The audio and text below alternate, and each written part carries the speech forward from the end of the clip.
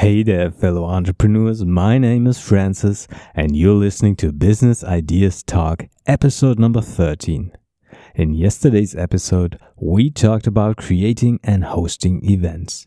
And in today's episode, we'll be talking about how to become a curator and how to found your own museum.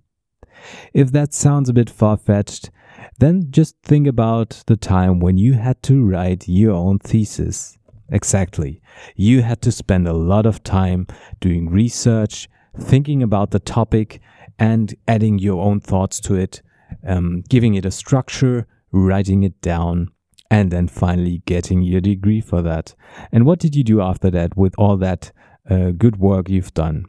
Well, you had to publish it, I guess, but who has been reading it? So is it on Amazon? Are people buying it? I guess in most cases the answer here would be no. So why don't we and why don't you spend the time, think about how you could make your thesis available to the masses in a way that they can actually enjoy it. So I'm sure it doesn't work for all kind of thesis, but it does for some. And that's what, for instance, a guy from Sweden named Sam West did. He founded the Museum of Failure, which is an exhibition showcasing failed products. So he's showing weird technology products. I think it's it contains 72 products that people can look at. And that is just one example of what you can do with your thesis, for instance.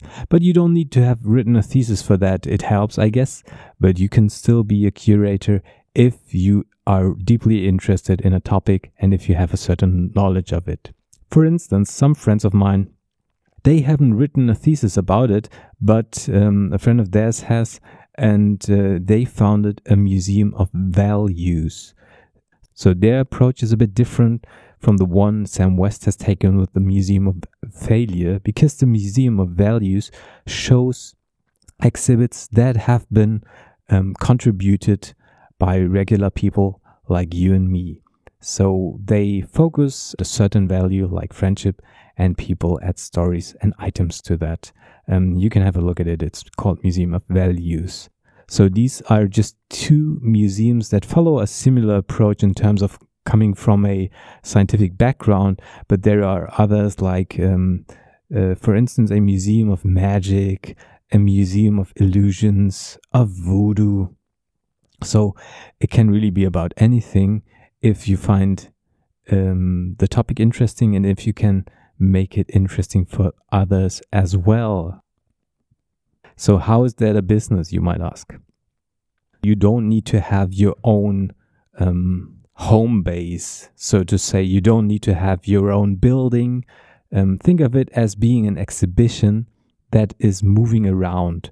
So for instance, the Museum of Failure will be presented in different cities. So it started in Sweden, then it went to Germany, I think, and then to different places.